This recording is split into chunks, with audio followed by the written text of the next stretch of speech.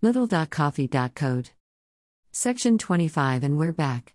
After Chloe being quite ill at the weekend and having to isolate, she had a negative test result and she has turned into Tigger.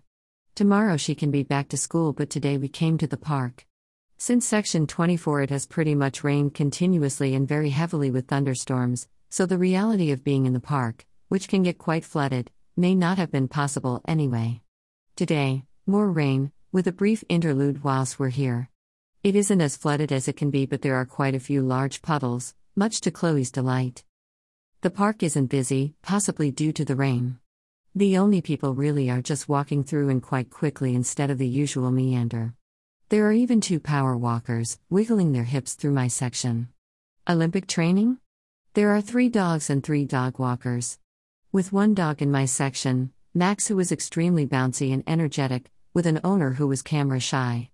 One guy is sitting on a bench with his hat pulled right over his eyes. Is he trying to escape something?